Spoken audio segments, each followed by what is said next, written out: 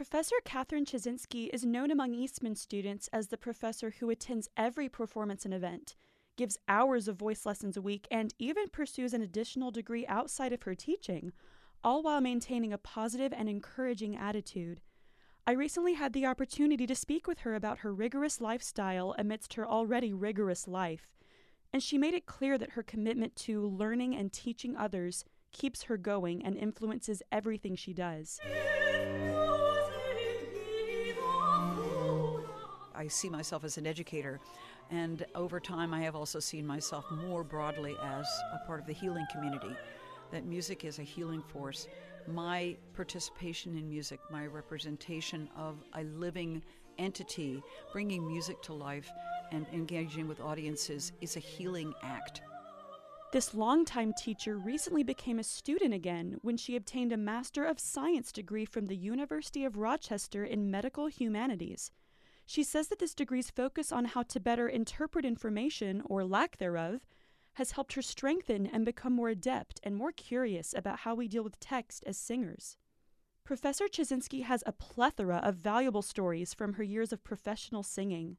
One of her favorites that she shared with me involves her experience as a very last-minute replacement for one of the title roles in Camille Saint-Saëns' opera Samson et Dalila.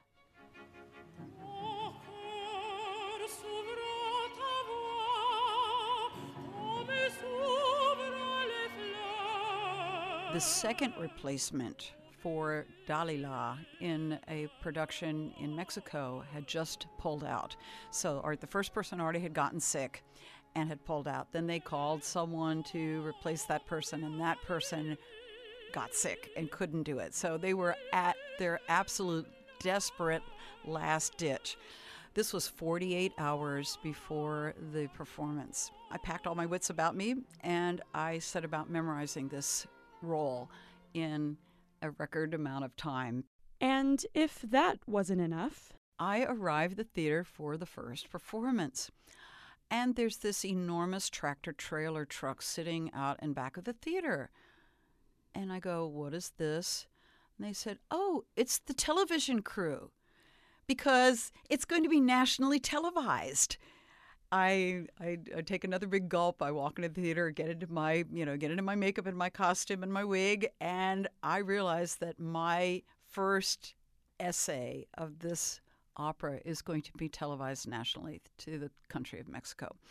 Then they were going to interview me at the intermission.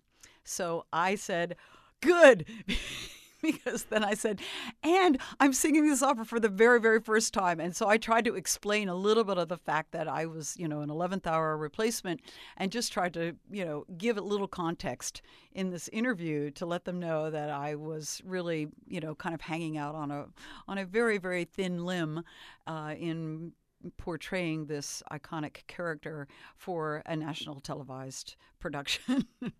So it was exciting, as one could imagine, but it was also just hair-raising, especially because I knew that there was going to be this broader public than just the theater audience. As dear as personal stories are to her, Professor Chizinski loves to tell these character stories to audiences and make them aware of the backgrounds and life experiences of diverse individuals. She shares why the privilege of being a musical storyteller is so important to her. The stories that we portray have impact and a purpose way beyond, or reflecting anything of our own personal nature in them. I get a chance to share what I love and my passion for making music. It's ever fresh to me. So what I love about music is still the discovery process. There's always a new way to interpret a text. There's always a new way to shape a phrase. There's always new musical energies to see embody something. She continues to inspire students with her stories every day at the Eastman School of Music. For WXXI, I'm Ellen Robertson.